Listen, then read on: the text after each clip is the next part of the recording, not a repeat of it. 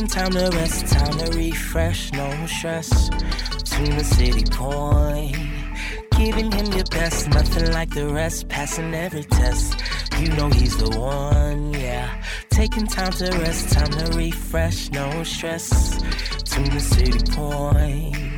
Giving him your best, nothing like the rest. Passing every test, you know he's the one, yeah. Taking time to rest, time to refresh, no stress. Tune the city point. Giving him your best, nothing like the rest. Passing every test, you know he's the one, yeah. Won't you bow with me in a word of prayer? Lord, we thank you. We do adore you.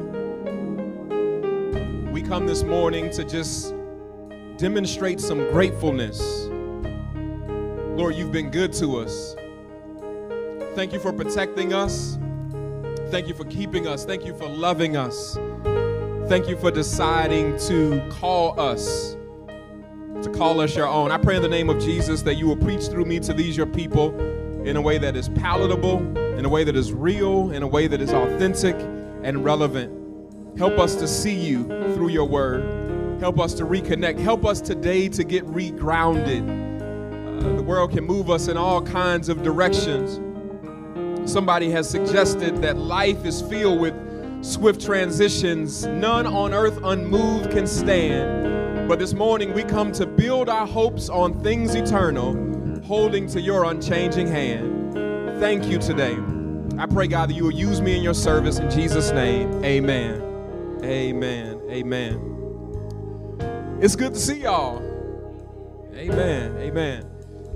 We are in a series of preaching entitled Be Grateful, and the purpose of this series is to help us settle ourselves down, pause ourselves, and to return to a posture of gratefulness.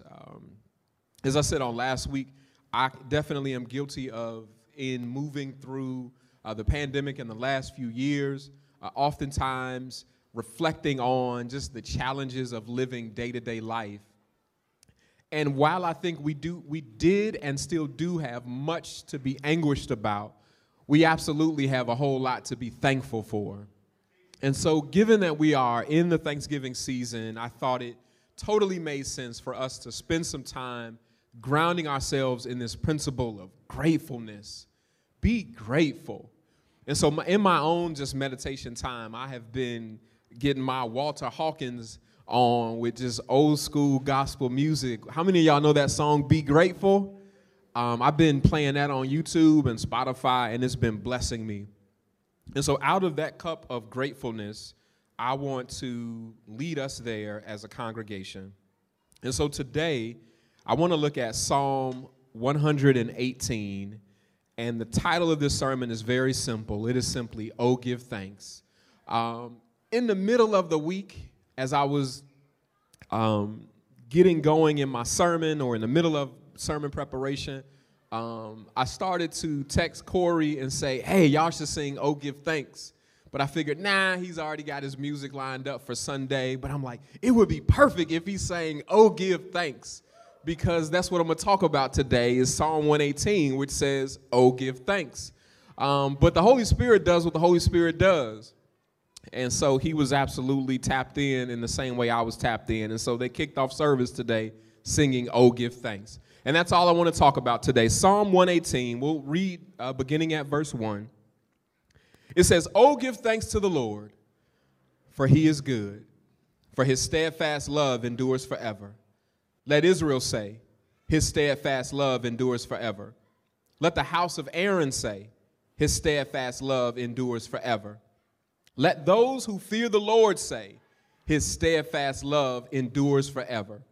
Out of my distress, I called on the Lord. The Lord answered me and set me free. The Lord is on my side. I will not fear. What can man do to me? The Lord is on my side as my helper. I shall look in triumph on those who hate on me. It is better to take refuge in the Lord than to trust in man. It's all good. They ain't seen each other in a month of Sundays, so to have that. We've been having a good time, and they barely been able to hear themselves. All good. I have friends who pastor churches And the median age is 72, and they wish there was a sound of little kids having a good time in church. Amen? Amen. So we're going to thank God for it. Okay. It's a basic thing that my parents taught me that Carla and I have taken pains to teach our daughter, Layla. It is that when somebody gives you something or does something for you, always say thank you. As an adult, I still practice this. The waitstaff at restaurants, the cashier in the store, the associate helping me in the department store, the customer service rep on the phone, I take the time to stop and tell them, thank you. It is a part of our social graces, a part of our culture of civility that we pause to show appreciation to one another by uttering those two simple words, thank you. But more than our fellow human beings deserve to be shown gratitude for the things that they do, may I suggest to you this morning that God deserves to be told, thank you. God deserves to be told that for what God has done. May I confess to you that I am far better at regularly ensuring that I say thank you to the cashier at Walmart than I am at ensuring I pause to say thank you to God throughout my day. The cashier at Walmart, you see, they greeted me with a smile and bagged my groceries for me. And to that person, I said thank you. But that morning, God greeted me with the sustained breath of life. God greeted me with a functioning and healthy body, a sound mind, and a roof over my head. And I might have forgotten to say thank you. The customer service representative on the phone, she did help me resolve an issue, and I said thank you. But the truth of the matter is, all day long, God had been solving problems for me. And I might have forgotten to tell God, thank you. That person walking into the building ahead of me held the door for me, and rightfully so, I told that person, thank you. But when I think about it, one of the chief things that God has done in my life is open doors for me that would otherwise be closed. Did I tell God, thank you? You said thank you to the person helping you in the drive-thru, but have you told God thank you for the car that you were able to drive through that drive-thru?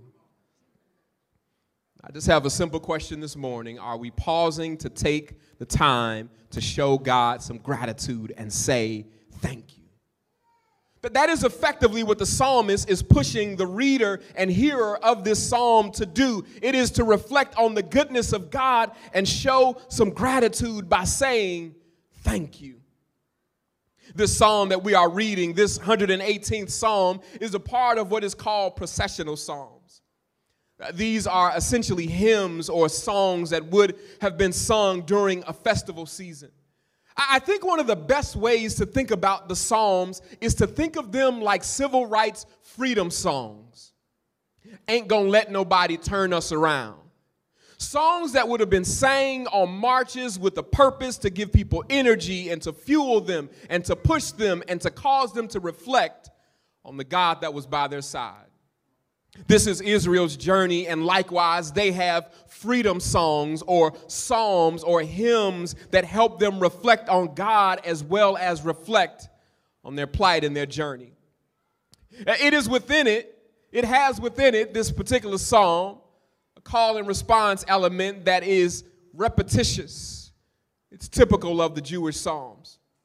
We don't know who necessarily the author is, what the specific occasion is that it references, but it's a timeless psalm because it points to, it raises some points or it raises some issues that are relevant not just for them, but for all times. In effect, all people of all times have a right, a reason, and a responsibility to give God thanks. And so I simply want to dig into this psalm for a few minutes with the hope of accomplishing what this author thousands of years ago sought to accomplish, and that is to lead people to think about the goodness of God and then pivot from thinking to start thanking God for his goodness. So the psalmist, first of all, says the reason that they thank God is because God delivered them out of distress. Right there in verse 5, it says, out of my distress, I called on the Lord. The Lord answered me and set me free. The psalmist says that the Lord delivered him or her out of their distress. Some suggest that it is King Hezekiah who writes this psalm when an enemy army had laid siege to Jerusalem. If this is indeed the case, then the story is in 2 Kings chapters 18 and 19 where this incident is recounted. Perhaps it is in this moment that Hezekiah is feeling despair, that Hezekiah is feeling distress, that Hezekiah is feeling that all hope is lost, that he may not make it out of this one alive. Perhaps that is what's on his mind. Hezekiah's back is against the wall. He's between a rock and a hard place. Because you see, when your enemies lay siege to your city, you're faced with a perplexing situation. If you stay in the city, you starve. If you go out of the city, you risk slaughter. Hezekiah, as the king, has a deep, tough leadership decision to make. What do I do with my life and the lives of other people on the line? Hezekiah is faced with some decisions, some tough decisions. And for him, these are some stressful times. Times when one is playing out all of the different scenarios that could happen in your mind. You know how we do it over and over and over again, playing out, if I do this, then this could happen. If I do that, then that can happen. This is what I imagine is going on in his mind. He's in distress. I imagine that even when he lays down to sleep, just like I do sometimes, and you do as well, our minds won't go to sleep. His mind is still thinking. It is contemplating. It is planning. It is strategizing. It is tweaking. It is analyzing any different way out of this situation. Perhaps you've been where Hezekiah was, in distress, where the weight of trouble and decisions that you need to make weigh heavily on your mind and your soul. Distress. Feeling like your back is against the wall. Distress. Feeling like there may be no way out of this situation. Maybe you've been there before. Maybe you are there this morning. Maybe you went to sleep in distress, and lo and behold, you woke up this morning in distress. That's where Hezekiah is. But the psalmist, if it is indeed Hezekiah, says that in the midst of trying to figure it out, he made a decision to ask God to work it out. He says again in verse 5, in the midst of my distress, what did he do? I called on the Lord. And when I called on God, God started doing God's stuff. God answered me and set me free. If you allow your mind to think about it, perhaps you will recall the times when you were in distress, and out of your distress, you knew nothing else to do but to call on God.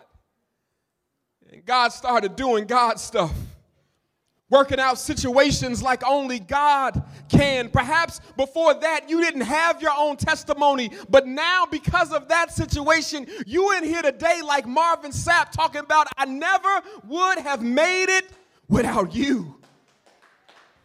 And so this morning, if there is no other reason to tell God thank you, it is for delivering you out when you found yourself in distress. Secondly, the psalmist says that God delivered them out of danger. In verses 10 through 16, the psalmist is here talking about danger. In verse 10, he says that all nations surrounded me. He says in another verse that it felt like he was swarmed about by bees. He was in danger. In verse 13, he says he was pushed hard so that he was falling. But the Lord, he says, helped me. I don't know about y'all, But growing up black and male in and around this city, I have some experiences of God delivering me out of some danger. When I was 17, on 23rd and Adams in Bellwood, and all of a sudden somebody started shooting from the corner, but God helped me. I used to live on 79th and Kingston, which for y'all bougie folks that don't know, it gets a little real on 79th in Kingston in South Shore. And my dumb behind from Broadview used to, 20 years old, come home late at night in a Range Rover, park 2 blocks away because there was no place to park, and walk 2 blocks to my house. Danger. But God kept me. How many times have we all driven home not sober and made it home safe and sound and unharmed and without harming anybody? Even though we were foolish, God helped us. That's some of y'all last night. God helped you. That's what God does. He did it for the psalmist. He did it for me. God has done it for you, right? He has protected us from danger and delivered us from danger. This is the reason why the psalmist talks about God as his salvation. Verse 14, it says, "The Lord is my strength and song. He has become my salvation." Glad songs of salvation are in the tents of the righteous, the verse says. Here in the text, salvation is not only about the saving of one's soul, it is about the important saving of one's body. Yes, God not only cares about our souls, but God cares deeply also about how we fare down here on earth in our bodies. Yes, God is my salvation, but not just my salvation for eternity. God also cares about my salvation once again and well-being here. And this is what Hezekiah, if it is Hezekiah writing this is what Hezekiah is experiencing. And can I just pause it for a moment that you ought to let your mind go back to recount the ways that God has delivered you from danger. The ways that God has been your physical salvation. Let me encourage you that your thinking ought to lead to some thanking. Thank God for being so good that he has delivered you from danger. Let me push this thing along and say the final thing that I see in the text is that the psalmist says that God delivered them from disgrace. Verse 22 says, "The stone that the builders rejected has become the cornerstone. This is the Lord's doing. It is marvelous in our eyes." Most of us feel an acute sense of unworthiness, a sense that we are not good enough, if we were to be honest. Not only not good enough for God, but perhaps even a bit of imposter syndrome where we feel we're not even good enough for our businesses or jobs. Not good enough. A sense that we got where we are by mistake, that we've skated through, that we have been running game on all of society. And if it was ever found out who we really were, we'd probably be on the streets. Yeah.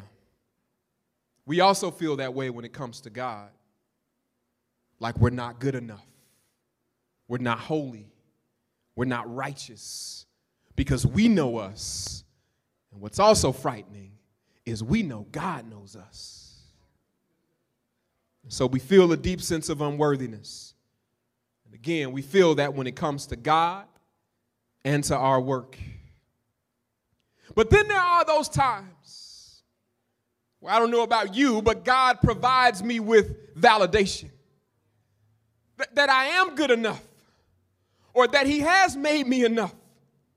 And not just in some of the things, but in all of the things, I'm enough. Enough for God. Enough for my work. Enough for fill in the blank. enough as a parent, enough as a grandparent, enough as a partner, enough. The psalmist seems to be rejoicing in God's vindication and validation for who the psalmist is. He says, open to me the gates of righteousness that I may enter through it. In other words, I am good enough because God says I'm good enough. Let me in.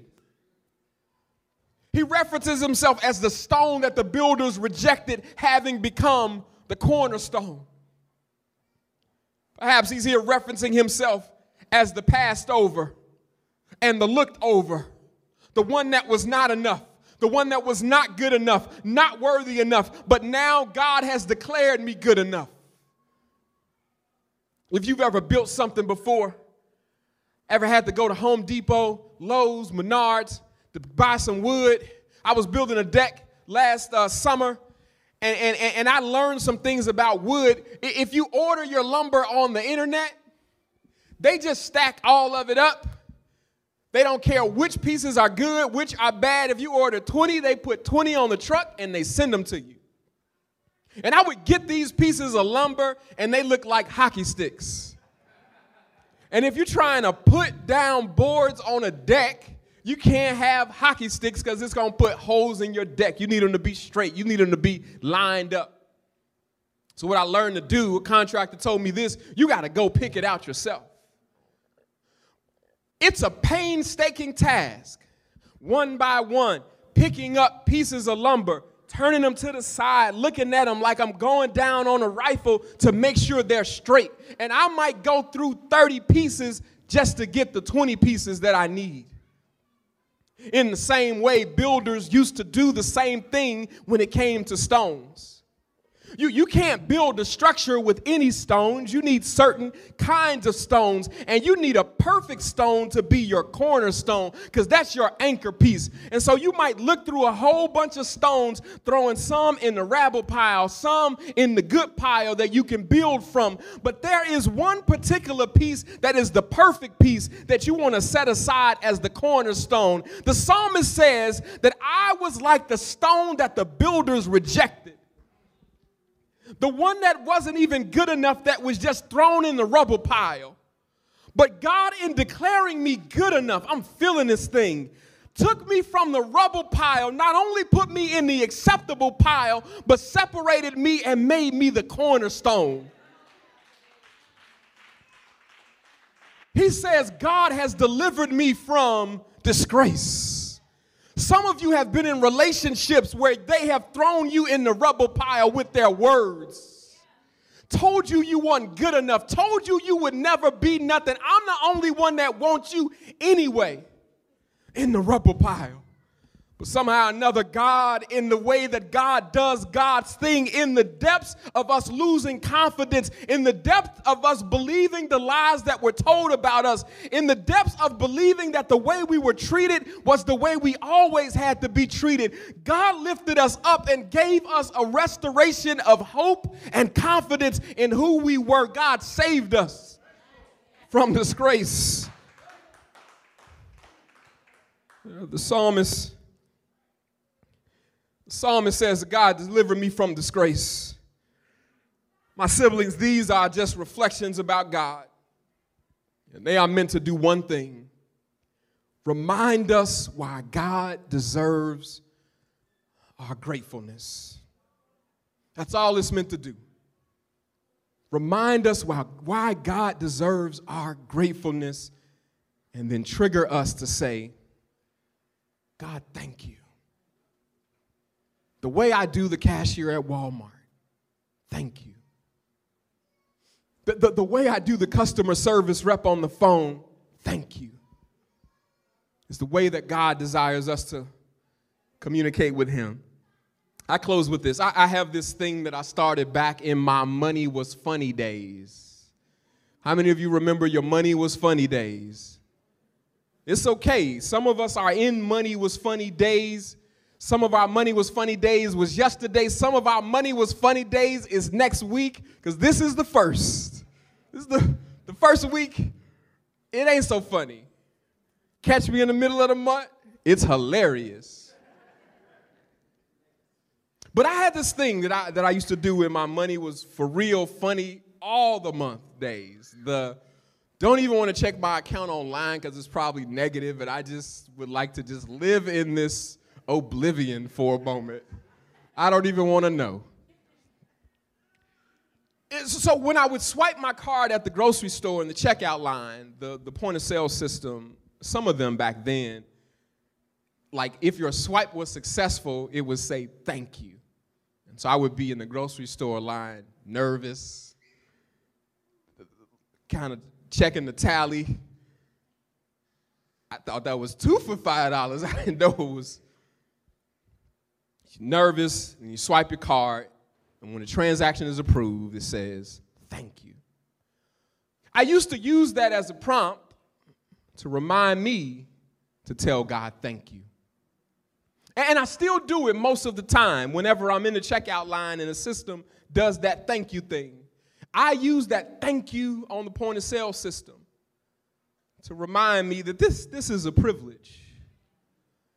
That this has been a privilege for me to get the things off the shelf that I wanted to get, food that I wanted to eat, and then be able to swipe.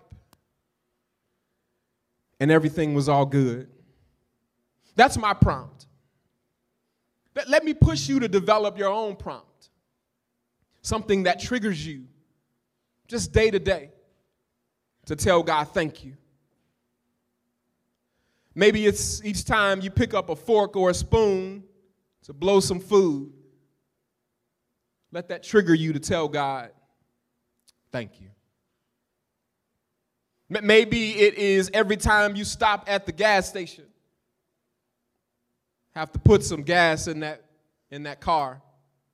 Let that be your prompt to tell God thank you. Maybe it's when you are in the mirror, beating face in the morning, putting your makeup on.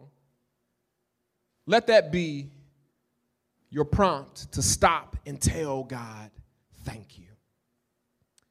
Psalm 118 and 29, I close with these final words. It says, "Oh, give thanks to the Lord, for he is good, for his steadfast love endures forever." Be grateful, y'all.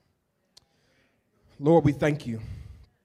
We thank you for pushing us to be grateful, to give thanks to you, because you've been good to us, better than good. Lord, you are batting 1,000 in my book. All my days haven't been sunny days, but Lord, I got to give it up to you. You make up for when the days come up short. Because when you do let the sun shine on me, it shines so bright, so well, so beyond anything I could ask, imagine, much far beyond what I deserve. Thank you. I lived through a pandemic. Thank you. I woke up indoors instead of outdoors. And although I've never experienced homelessness, I realize it does not take a lot to get there. Lord, thank you. My child is healthy. I did not spend last night in an emergency room. God, thank you. I'm walking across this stage. God, thank you. A lot of churches closed during the pandemic, and I have one that I get to preach at and I get to lead. Lord, thank you. A lot of marriages are shifty and shaky, but mine is good. Lord, thank you. Lord, I may not have all of the things that I want to be able to buy in life, but for what I got, Lord, thank you. For the transportation that got me here, thank you. Whether we drove, Ubered, walked, or bused, thank you, Lord. Thank you. Thank you. God, help us remain in this space of gratitude. In Jesus' name, amen.